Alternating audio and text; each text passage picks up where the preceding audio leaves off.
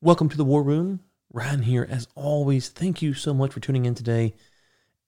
If you like this show, could you share it with a friend, family, coworker, whoever that you might think enjoys this podcast today? We'd really appreciate it. Kimberly, welcome to the War Room. Thank you.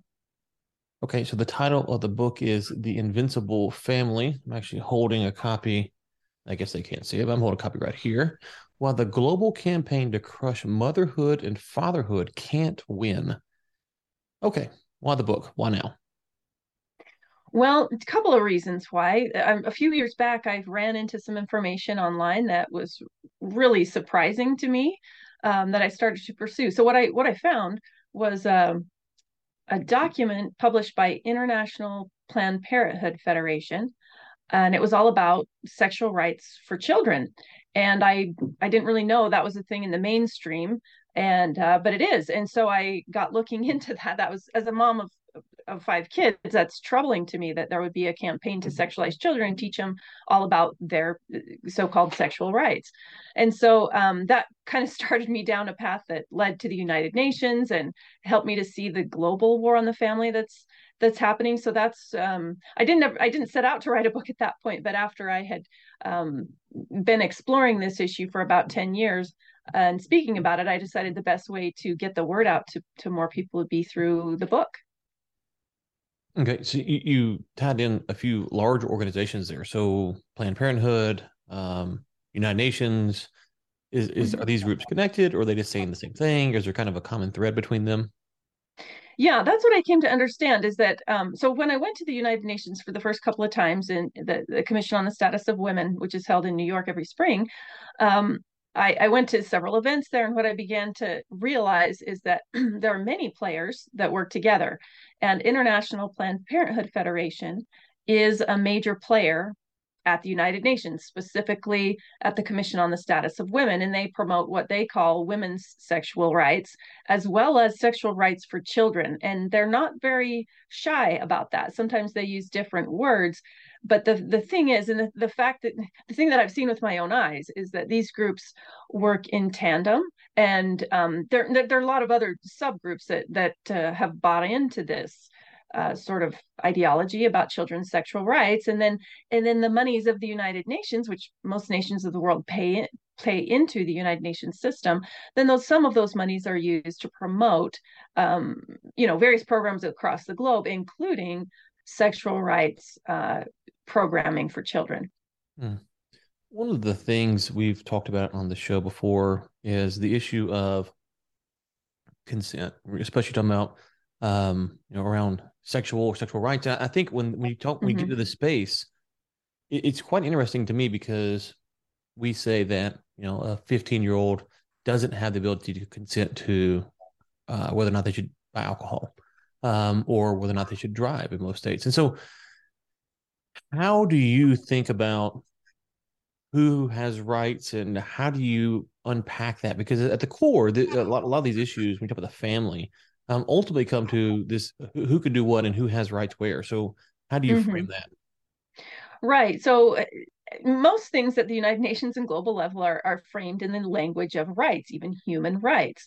And of course, we all fundamentally, to some agree with the concept of human rights for sure. But then who gets to define what exactly that is? And so there's kind of a huge battle going on globally, um, trying to brand certain things as human rights, because once you do that and once you're legitimized in global documents, then your cause has more thrust going forward. Now, with the issue of consent, um, there's sexual consent, there's medical consent, there's all different kinds of consent. And traditionally, what we have as a society have decided and supported is the narrative that parents help their children know what is best for them in most cases, and in most scenarios this works the best. Now, not all parents are fantastic, but in most cases, parents are the ones that love their children most and are going to advocate most for their well-being, whatever that might be. And so parents, I believe God created the family structure with parents who are older and more, you know, experience and hopefully have more wisdom, and then they can guide their children going forward. But and we've seen it on several fronts lately, the wanting to lower the age of consent for voting. We've seen that. And this is all part of the movement to kind of separate children from their parents in a sense. And so in fact, there's a document called the Convention on the Rights of the Child. I have an article coming out on this just this week, but what that is, so children do have rights, and just like other people have rights. However, if you're honoring family structure, then parents' opinions and guidance of the child remains important. But if you don't value that kind of family structure, then you can basically do away with the consent of parents and just go straight to the child. And so what the Convention on the Rights of the Child does is tries to grant all kinds of what most people would consider egregious freedoms to children that are actually not in their best interest. So that's one aspect of consent. Another aspect of consent is in sexuality education programs and the way that that's taught. And maybe we can get into that larger picture in just a minute. But you asked about consent. So many of these comprehensive sexuality education programs that are pushed from the global level address consent. And most people would think that sounds like a good idea. Most parents would probably say, great, they're going to teach my children, especially my daughters, how to, refuse sexual advances that are unwanted. But what I've found in many of these programs is that positive consent is what is mainly taught, meaning teaching children how to negotiate sexual relationships, how to say yes to sex. I mean, yes, there's a token mention of saying no and making that clear, but there's all kinds of examples and scenarios given to children of young people negotiating sexual experiences and teaching them how to do that. Yeah, it's been something that I've been interested in exploring because generally I would agree that the parents would know best. So you have that. And then we've seen over the past decade, maybe longer, the erosion of the child's responsibility to report to the parent of what's going on, whether it be a doctor or whomever. And there is sometimes where you want a protective element to protect the child from abuse or whatever, but it's moved from that to kind of more broad things. So whether it be a vaccine or whether it be some type of drug you want to take or whatever. And so you've kind of moved the age of consent. You've moved the consent to the minor level. But then we still have these other things which we all can look at and say we don't want a 10-year-old or a 12-year-old driving a car. No one wants that. So to me, that's where it's been kind of interesting is that we're not really talking as a society about what consent means. When can you consent? What can you consent to? Who can consent for who?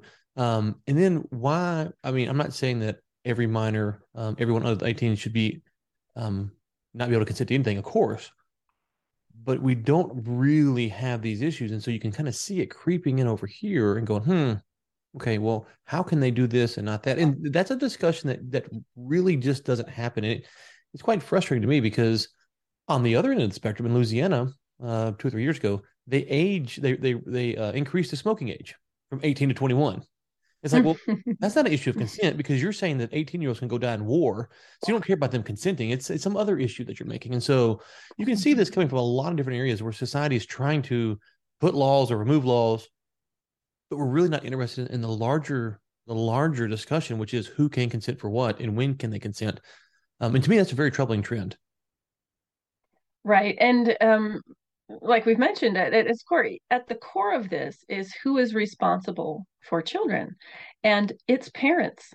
And while there can be community support for parents, parents are and should remain the main helpers of their own children, the main people who are legally and morally responsible for them. And unfortunately, we see a trend.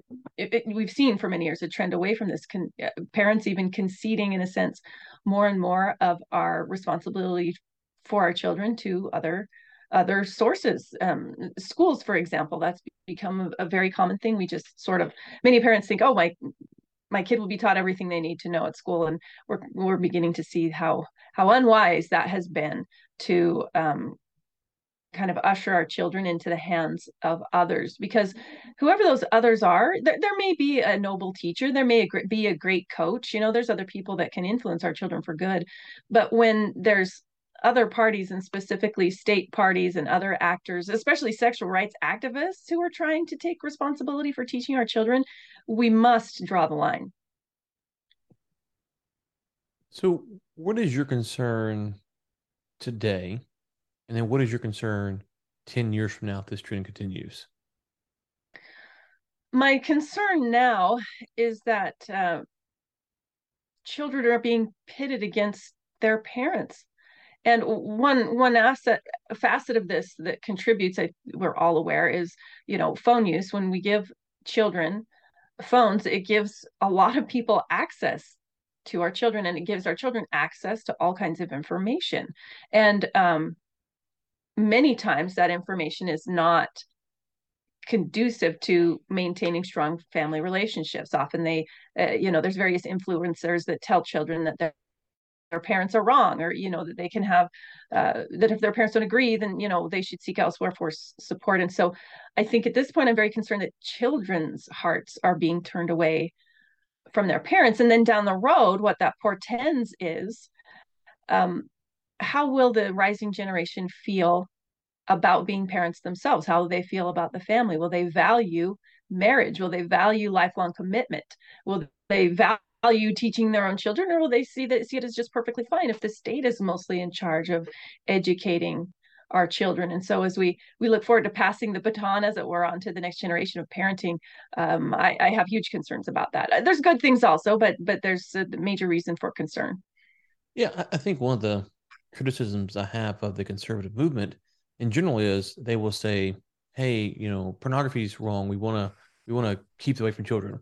Oh, by the way, all of our kids are on Instagram, which is quite obviously anyone who's reasonable can look at Instagram for 5 minutes ago. It's not the best spot for young boys or young girls to be. What's being said, even if they're not talking about parental relationships, what's being pushed down their throat is something that's not healthy for young people to be engaged in.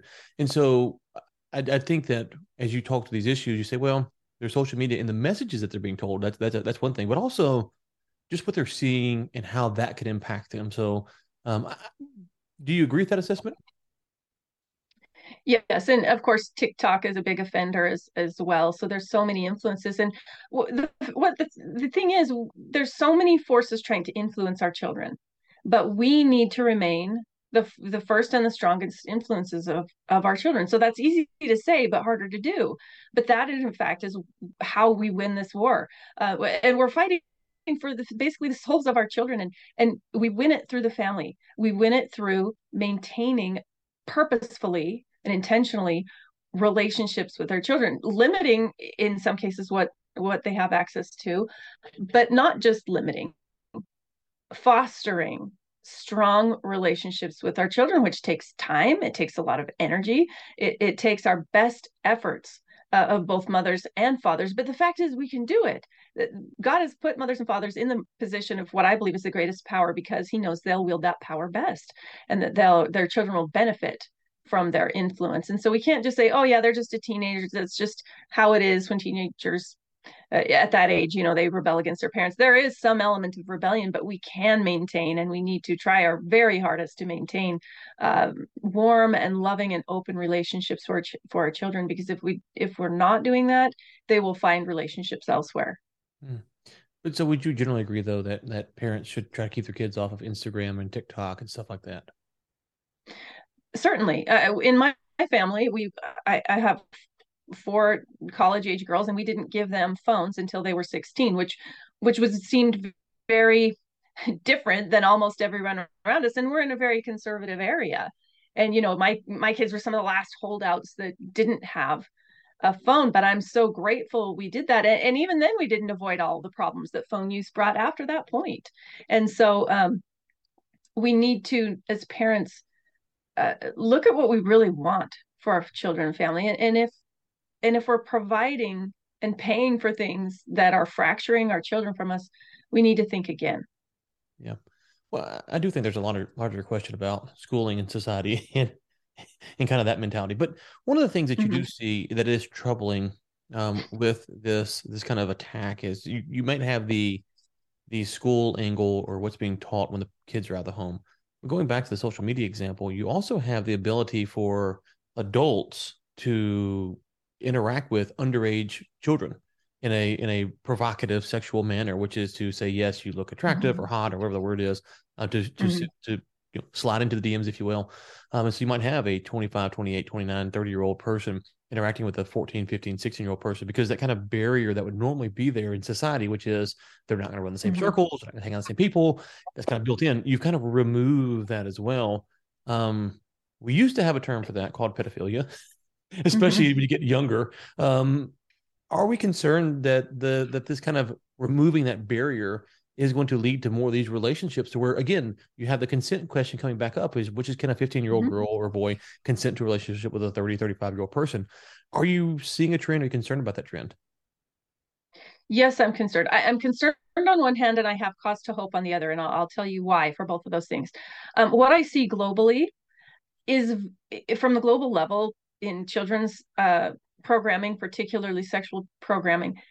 If you look at it objectively, it is pedophilic in nature because it teaches, first of all, children to consent to sexual relationships. It tells them that they have a right to sexual pleasure, that it's a human right, separate from childbearing or marriage or commitment or anything, that they simply have a right to engage in sex. Well, what does that make them vulnerable to? It makes them severely vulnerable to adults and others who would want to capitalize upon that and say, yeah, you do, and let me help you with that. So there is a there is a noble children's rights movement, but it's been largely corrupted at the highest levels and coming on down through society by the children's sexual rights movement, which is very pedophilic in nature. And so globally, this trend has been growing for many decades. However, I have cause to hope because recent incidents that we've seen, like the Balenciaga scandal with the children posing with the sexualized teddy bears and so forth, was abhorrent to most people. There was a huge outcry against seeing children posed in sexual situations or with sexual innuendo.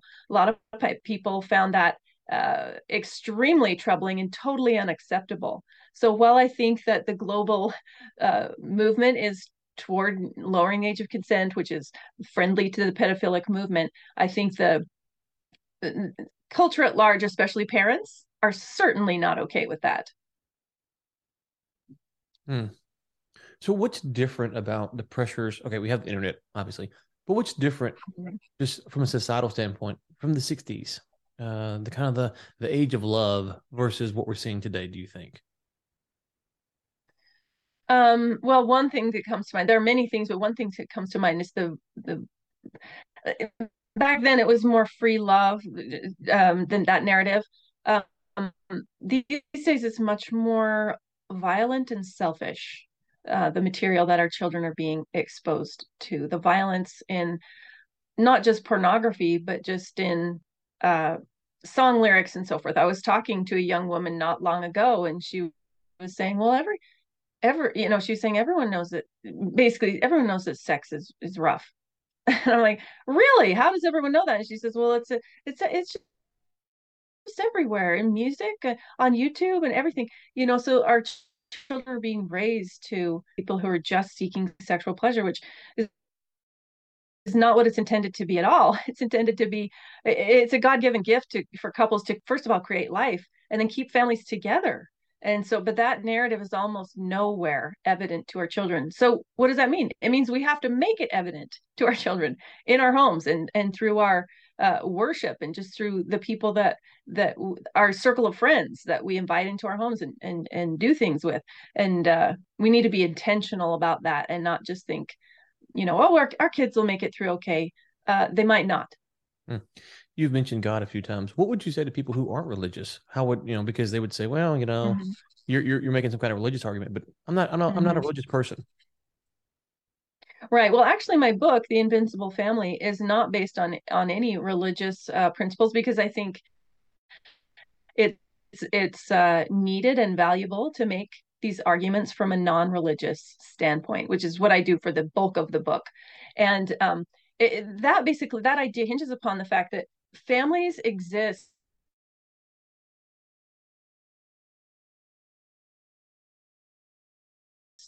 inherently, whether you believe God, the system of the universe in some way created that. Either way, it exists, right? And so either way, we have to kind of admit that there must be purpose to it, even if there isn't a God in charge. For some reason, things have developed this way, so that it takes a woman and a man, and together they are the ones that create human life, and that's we don't believe in God. Most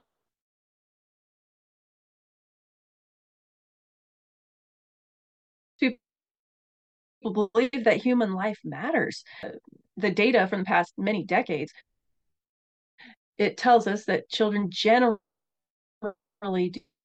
do best, not always, but generally, predominantly do best in being raised by their own that's to kind of reckon with and decide what they believe on that point, and then pass that on to the next generation. I'm sorry, I can't hear you now. Yep, I was muted. Sorry. Okay. What's been maybe the best critique of the book that you've gotten? You go, I wish I would have fleshed this out a little bit more. I'm sorry, can you say that again?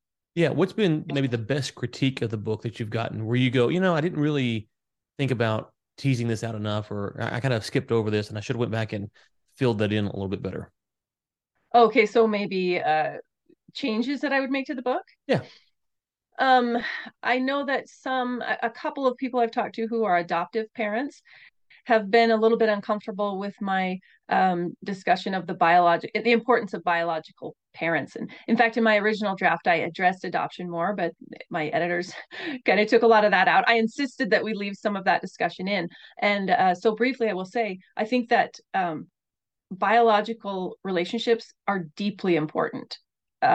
However, when when parents are not able to care for their children for whatever reason, obviously adoption is a beautiful solution to that problem, because we support adoption because we're a society that believes that children should be taken care of, and that is the best way that we have found as a society to care for children, not in a group setting but in a family setting. And so whenever we can offer children a family setting for their youngest years and on forward, we're setting up the best possible situation for children. So there have been a couple of people who said I was too strong on the biological connection, but I do that purposely because I think it matters. But that doesn't mean that God can't take a hand, and Plan B can also be a beautiful option. What would you say to the adoption couples that are like a homosexual couple, two males or two females? How does that fit into your paradigm here? Right. I have a chapter on that in the book.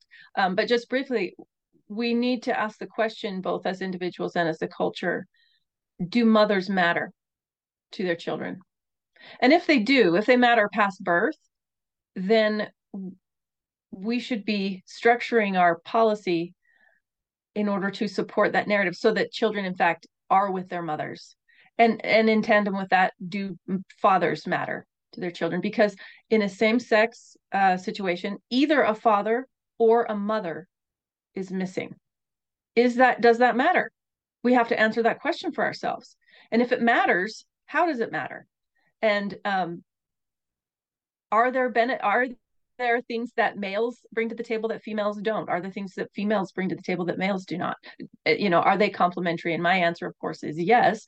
And the person that is affected by the most of family structure is the child. So if we're looking at what's truly best for children, we have to ask the question and answer it. Are mothers important to their own babies? Or can we just sell them off to people? Can we just have sperm donation or egg donation? And can we involve money in that transaction and not have it matter? So, what are some practical? We talked about maybe bonding as a family unit, or maybe guarding the age of a cell phone. But give us some more practical tips that you would say for families to strengthen the bond, A, with their children, but then B, how to protect their children as they leave the home to go to school or whatever it might be doing. They might be Mhm. doing. Yeah, so there's whole 2 pages at the end of the book, The Invincible Family, of what you can do, but I'll mention a couple of specific things. First and foremost, we need to actively teach our children what we believe about marriage, sex, gender, and the family. Not just once, like on an ongoing basis, we need to be talking about these issues. We need to take advantage of all the opportunities in our culture that gives us to discuss these things and to do it, and to listen when our children have questions or maybe they disagree, and to talk through those things, and even from the earliest ages, speaking to our children supportively about the roles of mothers and the importance of moms, the importance of dads. And like, I have a little guy, and we talk to him about how it's so great because he can grow up to be a dad, you know, and so he looks forward to that even now. And my daughters are older now, but when they were little, of course, I taught them to value motherhood. And isn't it great that your body has the capacity to be a mother? And so we talk about those things from the earliest stages, and we don't stop talking about them. On a slightly different, this is very practical, but I highly recommend reading as a family. Of course, we all like to read to our kids when they're little, books, which is extremely important. But I've seen benefits, and I've seen benefits in many different families of reading together as a family. And we've fallen out of that because we just watch devices or TV or whatever.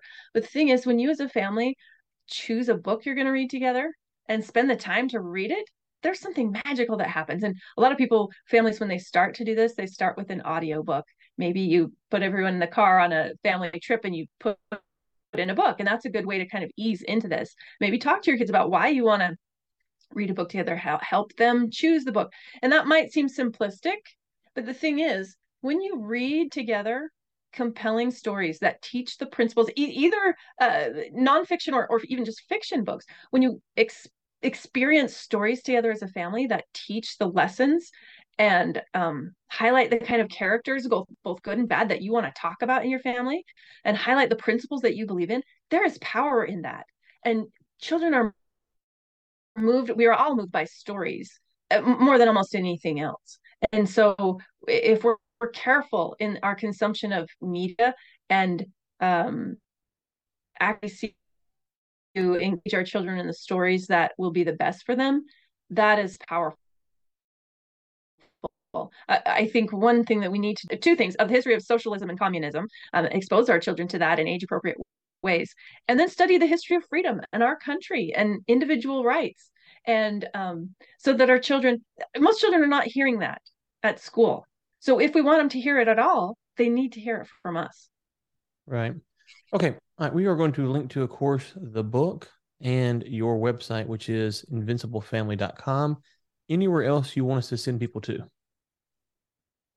That is perfect. Invinciblefamily.com. My book's also most available on Amazon, and I hope it's helpful to families.